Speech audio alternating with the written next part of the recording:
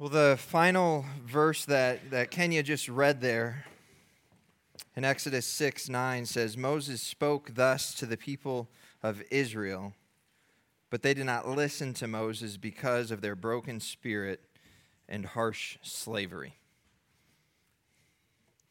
They had a broken spirit because of their harsh slavery. Have you ever had a broken spirit before?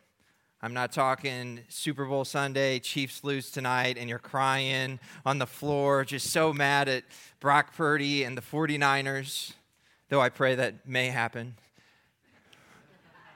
Not a popular message, right, in Missouri to be cheering for the Niners. Not talking about that sort of broken spirit. Have you had a broken spirit, meaning, man, life was going this way. God had this thing in mind, right? And everything's going well, and you're excited about it, and you're on cloud nine, and you really sense the Lord's presence in life. And then all of a sudden, something happens, and it causes you to question the Lord. It causes you to question yourself. It causes you to maybe question someone else.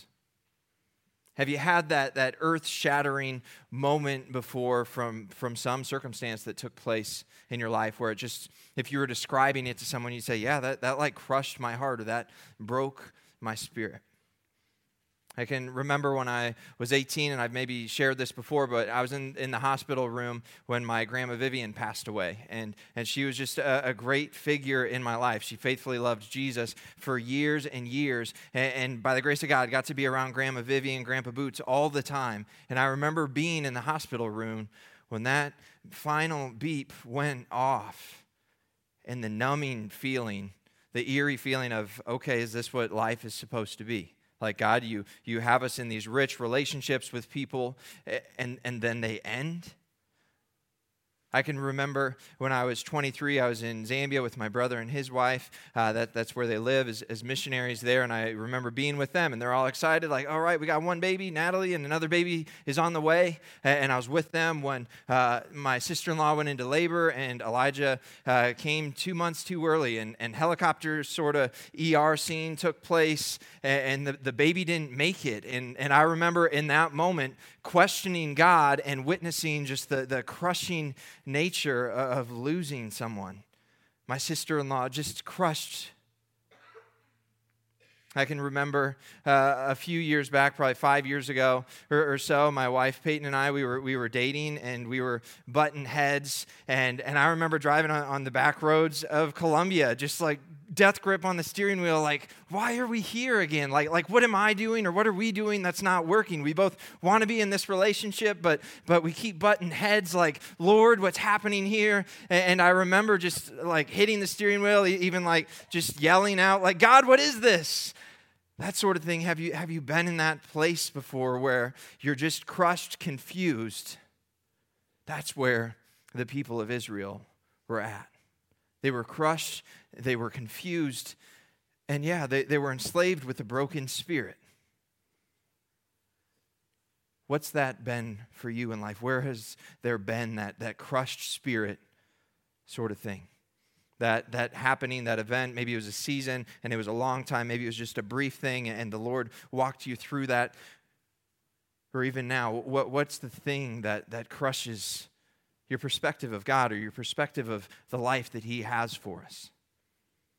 Maybe it's something so deep that it's like, man, you could give me like 500 boxes of Kleenexes and that wouldn't be enough to mop up my emotions for that thing. Or if it's anger, maybe it's like you could give me 50 punching bags, but I'd wear them all out because I'm just so angry over said thing. The people of Israel were in that place, in bondage, in slavery. This morning, as we're in Exodus 6 and chapter 5 some as well, we're going to see the people of God in a broken place. And we're going to be looking at this idea of what do we do with a broken spirit? What do we do when we're in that moment? What do we do when we're in that season of life? When we're just crushed and we don't know what to do, or we're just crushed and we don't know what the next best move for us as an individual or for us as a family could be. The hope is that as we're looking at Exodus 6 and Moses and the people of Israel and their circumstance, we can see some parallels, that we have a good and gracious God even in the middle of that hopelessness, even in the middle of the broken spirit that they were experiencing, that we still experience from time to time today. And so I'm going to pray for us, and we're going to begin to go that direction, looking, Lord, what do you have for us when we're in that spot, hopeless, broken, confused? And so, Lord, we just thank you that your word guides us, that it's full of promises, that for us as followers of you, or for followers of you, we get to just sit under your grace, God. Even in the middle or midst of hard times, Lord, you walk with us, and we can sense that through your word. God, I pray that as we look at this story, you would just have some truths that would encourage us and guide us today. Help us to be humble in Jesus' name. Amen. Well, we love Bibles out at Anthem, and so if you have your Bible with you, go ahead and turn to Exodus 5, Exodus 6. That's where we'll be spending most of our time this morning. Up on the screen, I'll have the outline kind of just broke down to the direction that we're going. And so what to do with the broken spirit. First, we're going to be looking at the broken spirit in Egypt, looking at their story, their time. Then we'll be looking at the broken spirit in you and me. If we're human, we have the proclivity to have a broken spirit from time to time. What do we do with that? And then third, we'll be looking at what we can do when our spirit is broken. And so let's read chapter 5, verses 20 and 21 to see the lost hope, the brokenness that the people of Israel were in. So starting verse 20, chapter 5, this is speaking of the people of Israel. They met Moses and Aaron, who were waiting for them as they came out from Pharaoh. And they said to them, "The Lord look on you and judge, because you have made us stink in the sight of Pharaoh and his servants, and have put a sword in their hand to kill us." The people of Israel are in bondage. They're in Egypt. They've been there for centuries. There's like fourth, fifth generation of people that are living here. And they're speaking to Moses and Aaron. And it says, and they said to them, to Moses and Aaron, "The Lord look on you and judge, because you have made a stink in the sight of Pharaoh." They were enslaved to Pharaoh. Pharaoh was the king that they had been serving, whether they liked Pharaoh or not. If they wanted food on their table, that was who they had to serve. They had to do their daily work in order to meet their daily need. And what had just happened was Moses had taken a step of faith as their leader, as this one going out on a limb to be their deliverer. And the result of his act of faith seems to the people of Israel to be backwards. He says, okay, we got this plan. The Lord gave us a plan. We're going to go out to the wilderness to meet with the Lord. You know, hopefully Pharaoh's going to honor that, and maybe we'll be able to exit Egypt after that. They throw the plan out there. Pharaoh sees it, receives it.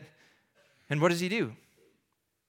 He pretty much doubles their workload. He says, you guys, you have to keep doing the work that you're doing, and now you have to make the bricks without straw that we're providing. Their faithful leader takes a step, and it seems to be backwards. And so what are they doing? They're looking at Moses and they're looking at Aaron. And they're saying, "The Lord look on you and judge, because you've made a stink in the sight of Pharaoh and his servants." Their life suddenly became a lot harder, not in a spot where it was leading to more deliverance. They had a broken spirit because of that.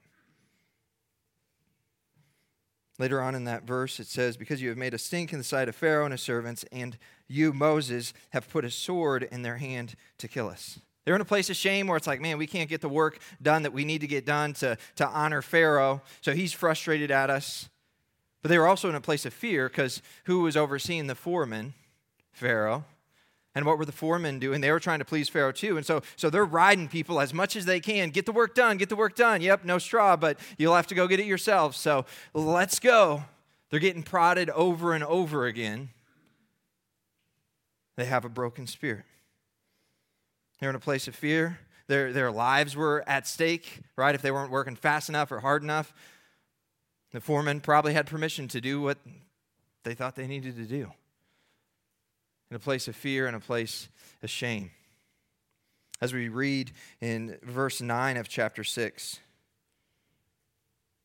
we see another aspect of their brokenness. It says, Moses spoke thus to the people of Israel, but they did not listen to Moses because of their broken spirit and harsh slavery. We'll read verses 2 to 8 in a bit, but what happens in verses 2 to 8 is God provides a whole bunch of hope first to Moses, and then that hope is to be delivered from Moses to the people in bondage. And so just to imagine a great speech, a great piece of encouragement. The Lord's dialed it up for Moses to deliver. He goes and delivers this message, and he's like, this is from the Lord, okay? This is from the Lord. You need to listen. And what's their response? Verse 9, Moses spoke thus to the people of Israel, but they did not listen to Moses. They're living in fear of their lives. They're broken-spirited people because of the harsh slavery that they're in. And they also are treating Moses and the word of the Lord as white noise. Their broken spirit was keeping them from actually listening to the hope that God was providing. In ancient Egypt, they're just trying to get through the day. They have this, what appears to them, false prophet, saying, this is what we need to do. And they tried to believe that guy once. It led to more work. And so now it's just like, oh yeah, Moses said something and it was from the Lord. Okay. The people didn't listen. Their broken spot that they were in, the harsh slavery that they were in, was blinding them to the hope that God was offering for them. Moses had good news, but the Hebrew people didn't listen. I think they had selective hearing at this point. They were all ears probably the first time they talked about, there's going to be a deliverer. Moses is going to do great things for us. But when that same guy came up to deliver maybe a new message from the Lord, they weren't ready to receive it. Their broken spirit was blinding them.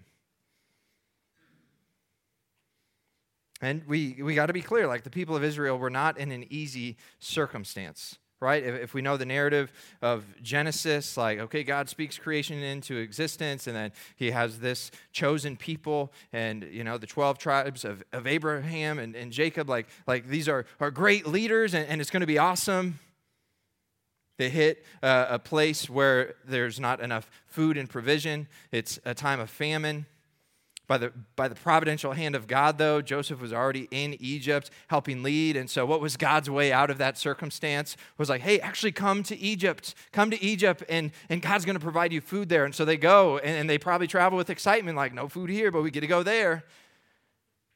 And they're in Egypt, kind of this land in between, and they're eating food, surviving life. And they're like, all right, this is God's providence. But leadership changes from one Pharaoh to the next. And what do we learn at the beginning of Exodus? This current Pharaoh wasn't pleased that this people were here. He feared that their numbers were going to grow too strong. He feared that they were maybe going to take over their land. And so what did he do? He put them to work. Slavery followed. And so to the people of Israel, they're in a spot where it's like, okay, God gave us this promised land. We lived in it for a little bit. We ran out of food, so then we go over here because God called us to go over here, only to find out this is a place where we're enslaved. Why are we here, God?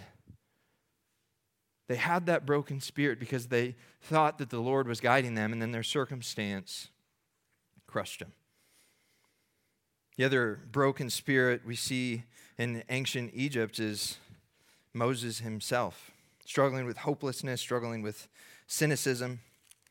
Chapter 5, 22 and 23, we see this. Then Moses turned to the Lord and said, "O Lord, why have you done evil to this people? Why did you ever send me?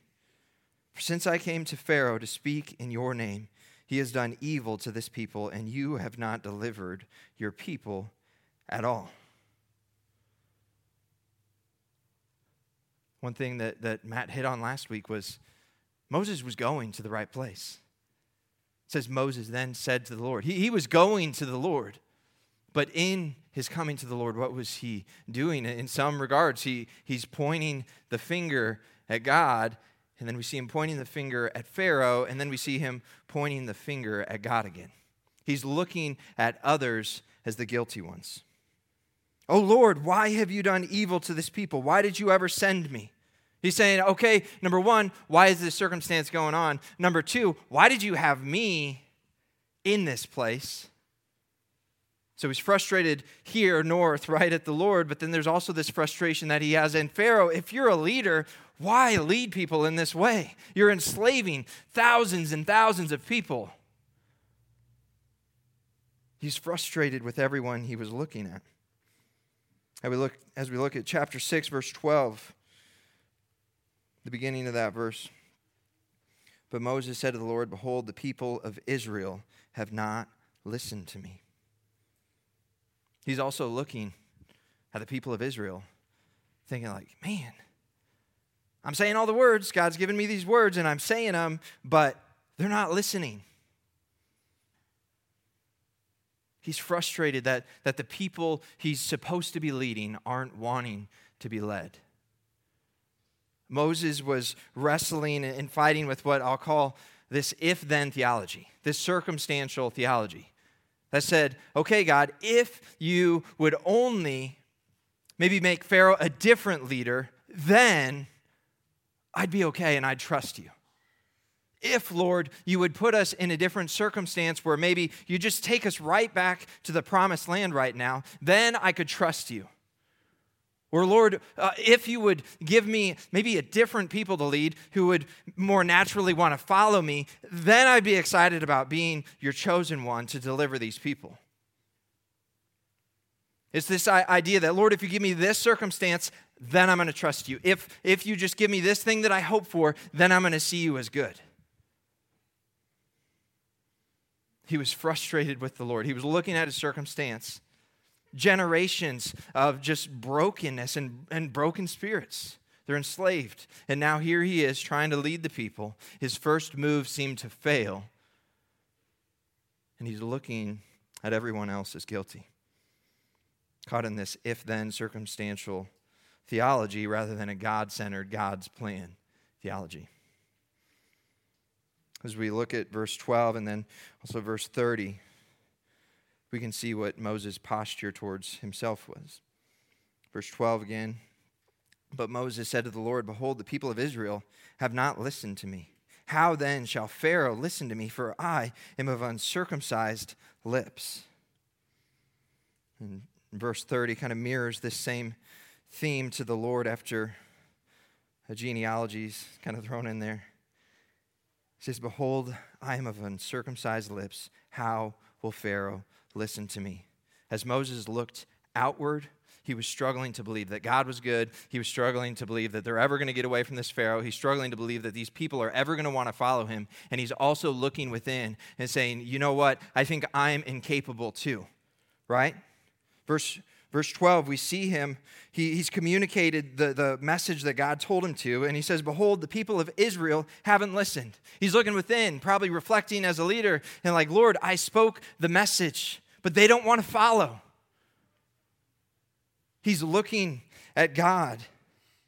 And he's saying, why haven't you changed Pharaoh's heart to do the thing that you said Pharaoh was going to do in letting us go?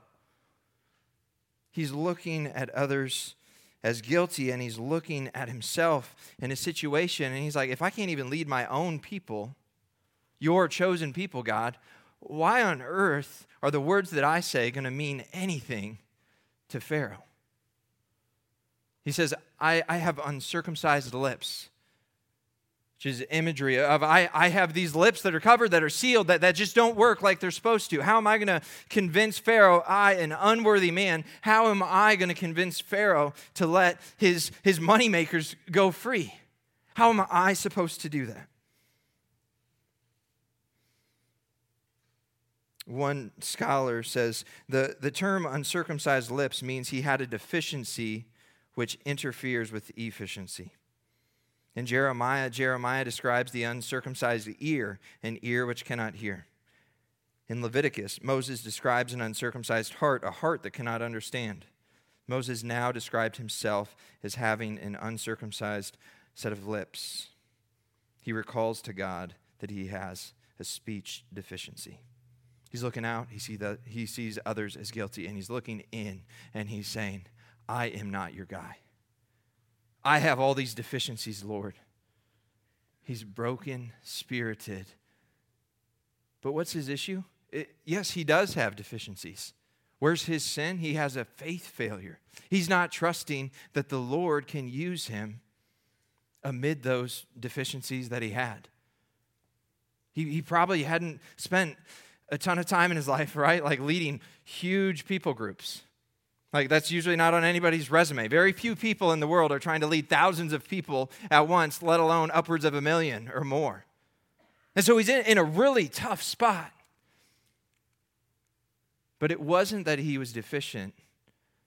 It was that he had a failure of faith. And here he is, 4th generation in Egypt, having those doubts. And we have our deficiencies as well. We have things that we feel hopeless and broken-spirited in as well. Even in everyday American life, we have a very different circumstance than Moses was in, a very different circumstance than the people of God were in slavery. Yet even so, we have these things that break our spirit, that crush our hope in the Lord, that derail us from seeing that God is good and gracious and that he has a plan. And we too have these different things that we call deficiencies and believe that God can't use us. Or maybe we're overconfident and we think we always can do it on our own, and then that is our deficiency. What are those things for you as you think about your life? As you think about the things that the Lord has on your plate, the things that are in front of you on the path that God has you on? What are those aspects of your life that break your spirit, that crush you, that when you talk about them, if you talk about them, make you want to just give up or throw in the towel or be looking at God as guilty or be looking at others as guilty? What are the things that make you feel really incapable and deficient on the interior? Moses and the people of Israel, they had the same thing going on that we have going on in our day. We struggle to continue to put our faith and hope in God and in God's plan because we either don't think he's enough or we have some skewed view of God to believe that he even has a plan. If then theology wasn't just a sin struggle of Moses and his people, that's part of our brokenness as well. God, if you just secure my finances, then I'd for sure not doubt your provision anymore. God, if you'd heal my mom, then I'd start to be a witness of your power and your presence. God, if you just mend this relationship, then I'd begin to believe that community's worth it. God, if you would fix fill in the blank scenario, then I'll follow you faithfully. See, we do the same thing all the time. We have these different parts of our lives that we don't let the Lord in on, and they become our crutch. They become the thing that holds us back from seeing God in his fullness.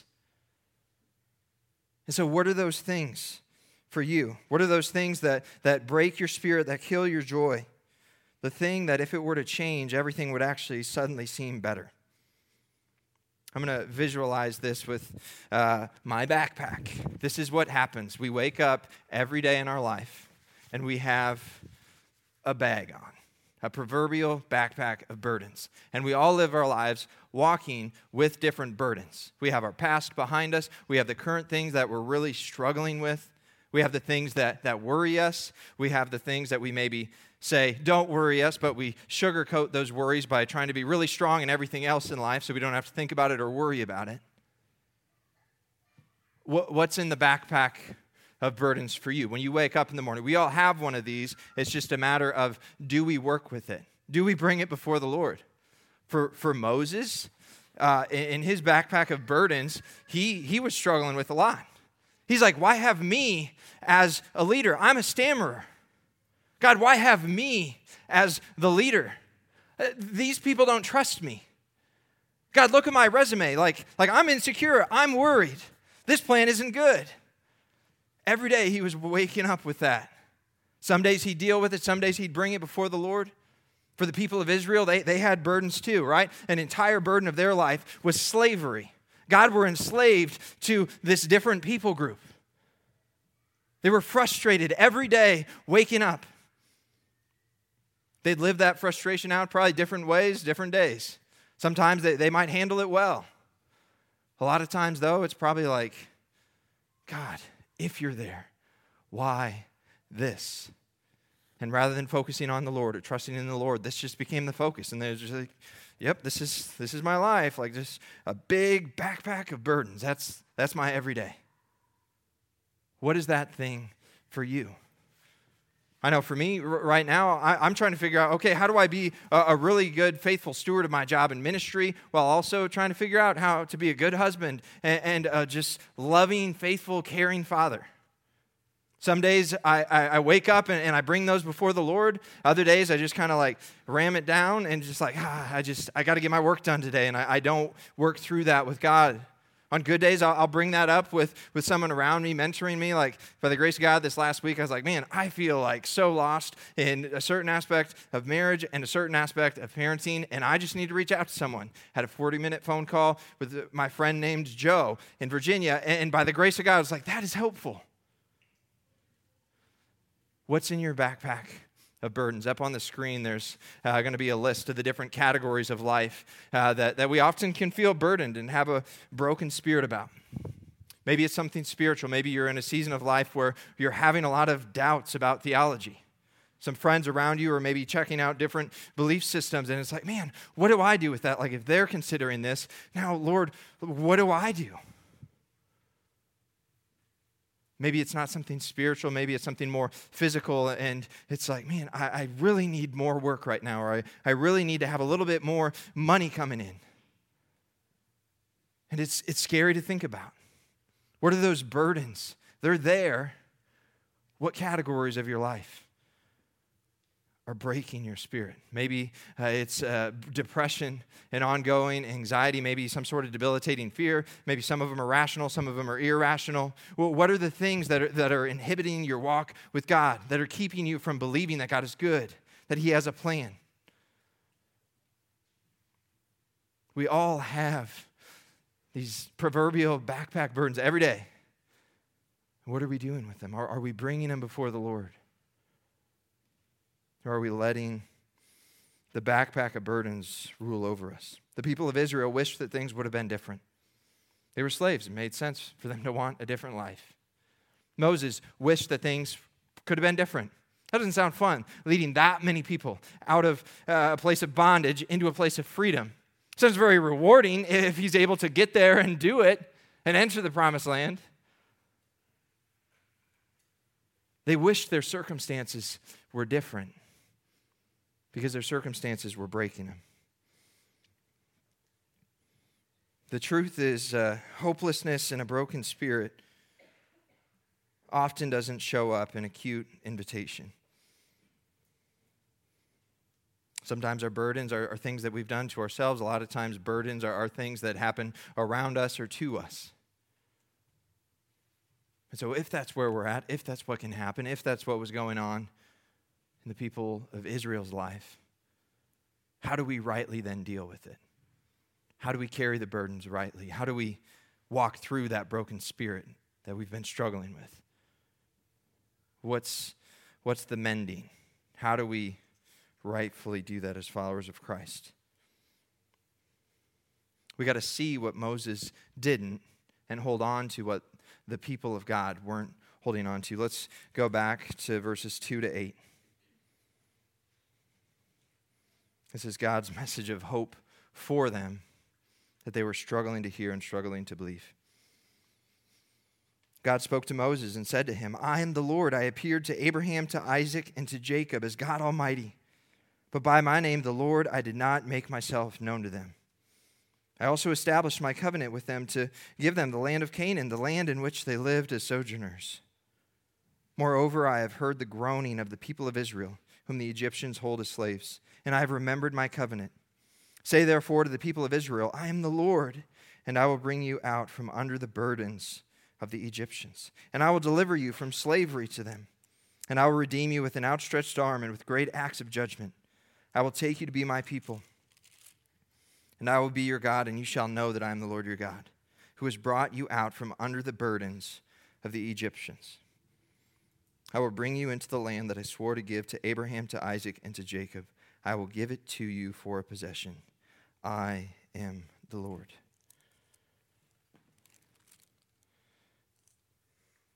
God was delivering a message of hope. What do we do when we're in a place with a broken spirit, when we're hopeless? We have to circle back around to the truth of God. We have to circle back around to God's master plan that's far beyond anything that we, in the middle of our moments, can understand, right? We have to go back, telling ourselves, this is God's gospel.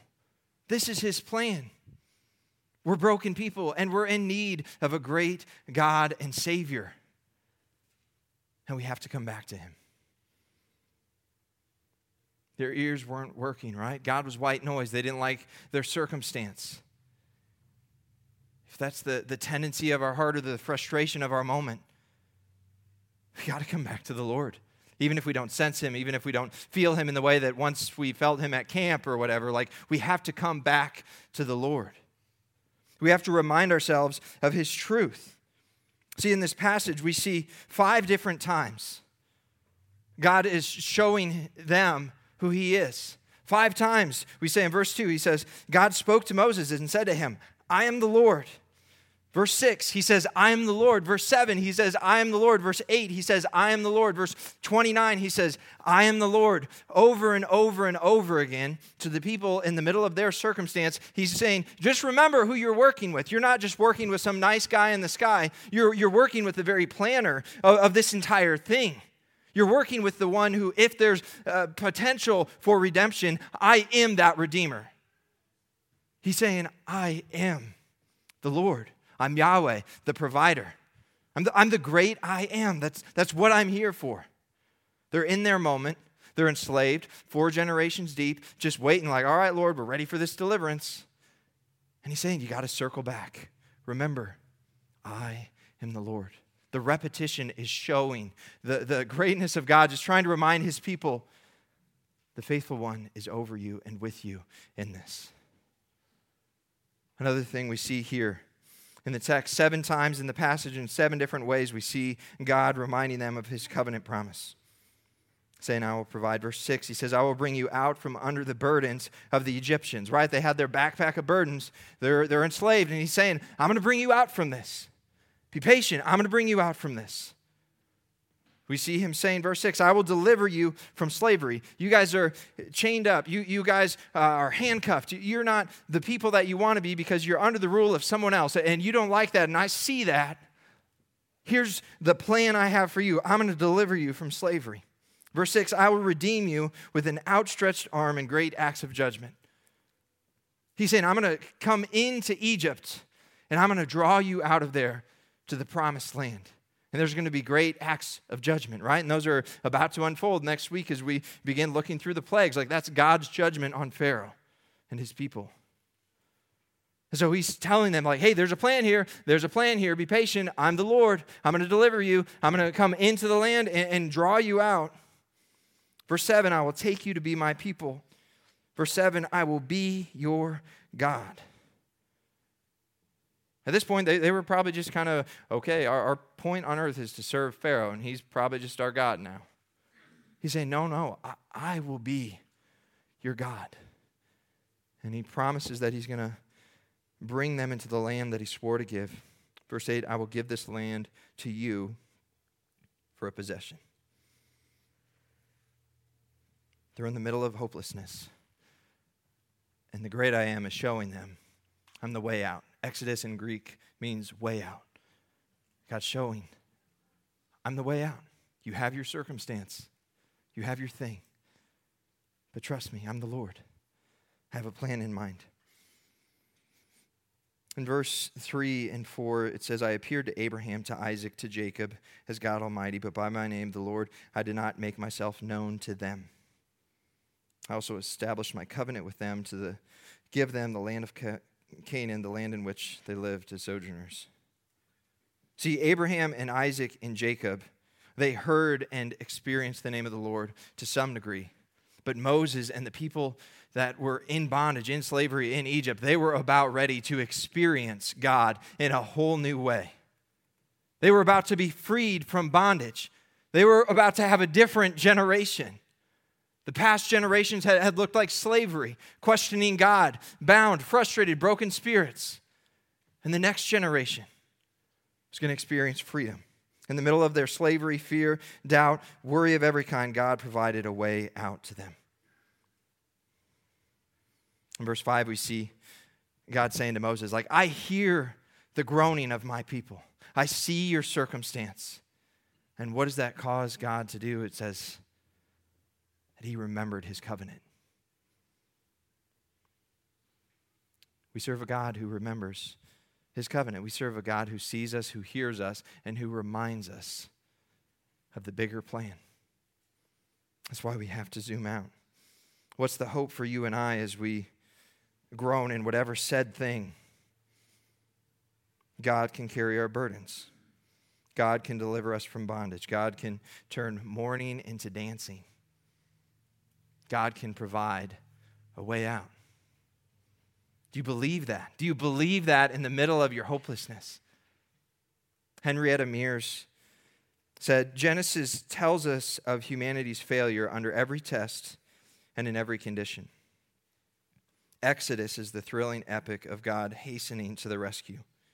It tells of the redeeming work of a sovereign God. We got to believe that we're in the middle of a redeeming work in our sovereign God. When we're in the middle of the broken spirit days or the broken spirit hours. You know, life's a lot of this, hills and valleys, hills and valleys, hills and valleys. When you're in the valley, are you remembering that you have a redeeming God who sees you and hears you and wants to remind you of his covenant? He's hastening to our rescue. What do we do when hope's lost, when our spirit is broken? We fix our gaze on our good God and the covenant he's given us. God's book is full of prophecies that come true. And even though it's so hard to believe that in the middle of our moments, we have a God who's faithful. Up on the screen, I'm going to walk through just 4 different rhythms that can help us hope in the Lord in the middle of our broken spirit, in the middle of our hopelessness. First thing we got to do is locate the broken spirit in us. Okay, so we all have this in our life. We all have the things that we wake up with that are in our life. Maybe we deal with them, maybe we don't. We all have the things that really hold us back from faithfully seeking after the Lord, from faithfully loving other people, from faithfully being on mission with him. First thing we got to do if we want to trust in God as good and gracious is we got to locate the broken spirit within us. We got to pull things out of the bag and say, all right, Lord, I think this is a thing. This is an area of growth. All right, Lord, this is an insecurity I have. All right, Lord, this is a worry I have about you or the worry I have about your community. Your community is just not quite as perfect as the Bible made it sound. We have all these things. First thing we got to do is locate them. But we can't just locate something and expect that putting something on a list is going to do the healing, right? We need to center back to something in the middle of the chaos of whatever that burden is. We have to come before the Lord. We have to lay broken before Christ. And so if the first step is assessing, the second step is acknowledging and confessing. In Psalm 34, it says, the Lord is close to the brokenhearted and saves those who are crushed in spirit. We need to go to the Lord when we're brokenhearted, when we're crushed in spirit. You want healing for that? Go to the Lord. He calls us to do that. And as we come to him with the things, he shepherds us. In Colossians, this is speaking of Jesus. It says, for in him all the fullness of God was pleased to dwell, and through him to reconcile to himself all things, whether on earth or in heaven, making peace by the blood of his cross. God went on our behalf. Jesus took our sin and our shame so that we could have life with God. And so we need to locate our need for God, for salvation, but also for all these other categories if we're following after Christ. And then we need to see Christ as not just the Redeemer and our ticket to heaven, but Christ is the one who is desiring to reconcile all the different aspects of our life. His ministry is a ministry of reconciliation that we get to be a part of if we open up the bag, bring those things before the Lord. And so we got to assess, but we also have to acknowledge and confess. Third step, look and listen and be with Jesus. In Psalm 12, it says, because the poor are plundered, because the needy groan, I will now arise. We have a God who arises when he sees us in need. I will place him in the safety for which he longs. The words of the Lord are pure words, silver refined in a furnace on the ground, purified 7 times. You, O Lord, will keep them. You will guard us from this generation forever. Our Lord is our keeper, our safety, and our security. And so we need to look to, listen to, and be with Christ. We don't just make a list, bring it before him, say, sorry, God. We ought to interact with our Redeemer. We ought to interact with the one who made us, who brought us up to be the person we are. So we got to be with Christ. And then finally, we got to lean into the Lord's people. God didn't have us doing our thing. He didn't have Moses doing his thing. He didn't have the people of Israel doing their thing on a solo mission. No, there is a call to community that God has.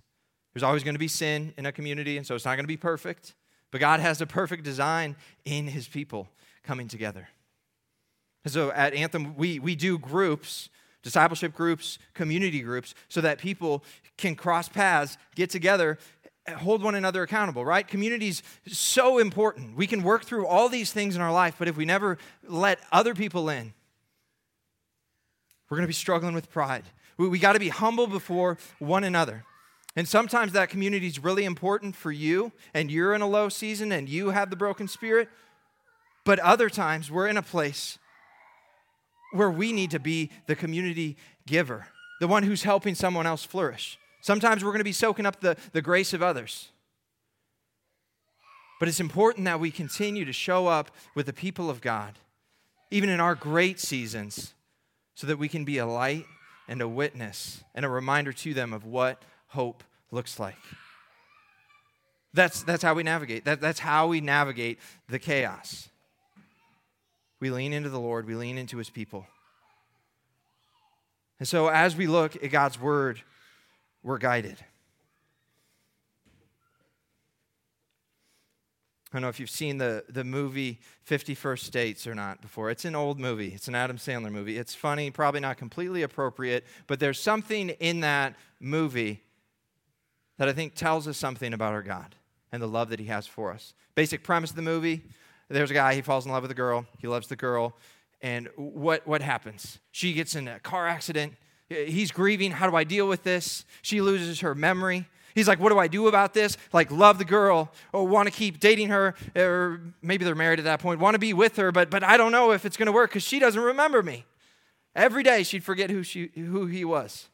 And so what does he do? He makes a reel of their love story together. He had this footage. He compiles it all in this little VCR tape. And day after day after day, he stays in that relationship. She's waking up not knowing him, but he's waking up showing, hey, this is the story. This is the love story that exists, that's real. That's us. God's the one who's given us his story. It's written very clearly in here, and we need it in our lives, and we need to put the tape in every day because that is how we walk through hopelessness. That's what we do when we're cynical about life, when we have a hard heart, when we have a broken spirit. We look at the story and remind ourselves of who our loving God is. He wants us to know him, but will we seek him? This morning, God is calling us to be in community with one another, to be abiding in him. Even when we have a broken spirit, even if we think, man, these burdens are too big, we have a God who walks with us. Let's pray. Lord, we thank you for who you are. We thank you that there is this gospel message from Genesis to the end of the book. In Revelation, God, we see this great story of you loving your children faithfully, even when your children aren't seeking you. Even when we're seeing others as guilty, when we see ourselves as insufficient, incapable, deficient with this thing and that thing, God, you guide us back to you over and over and over again. God, would we be humble people who are in your word? Would we be humble people who are real with the community around us? Lord, we love you and we need you. In Jesus' name, amen.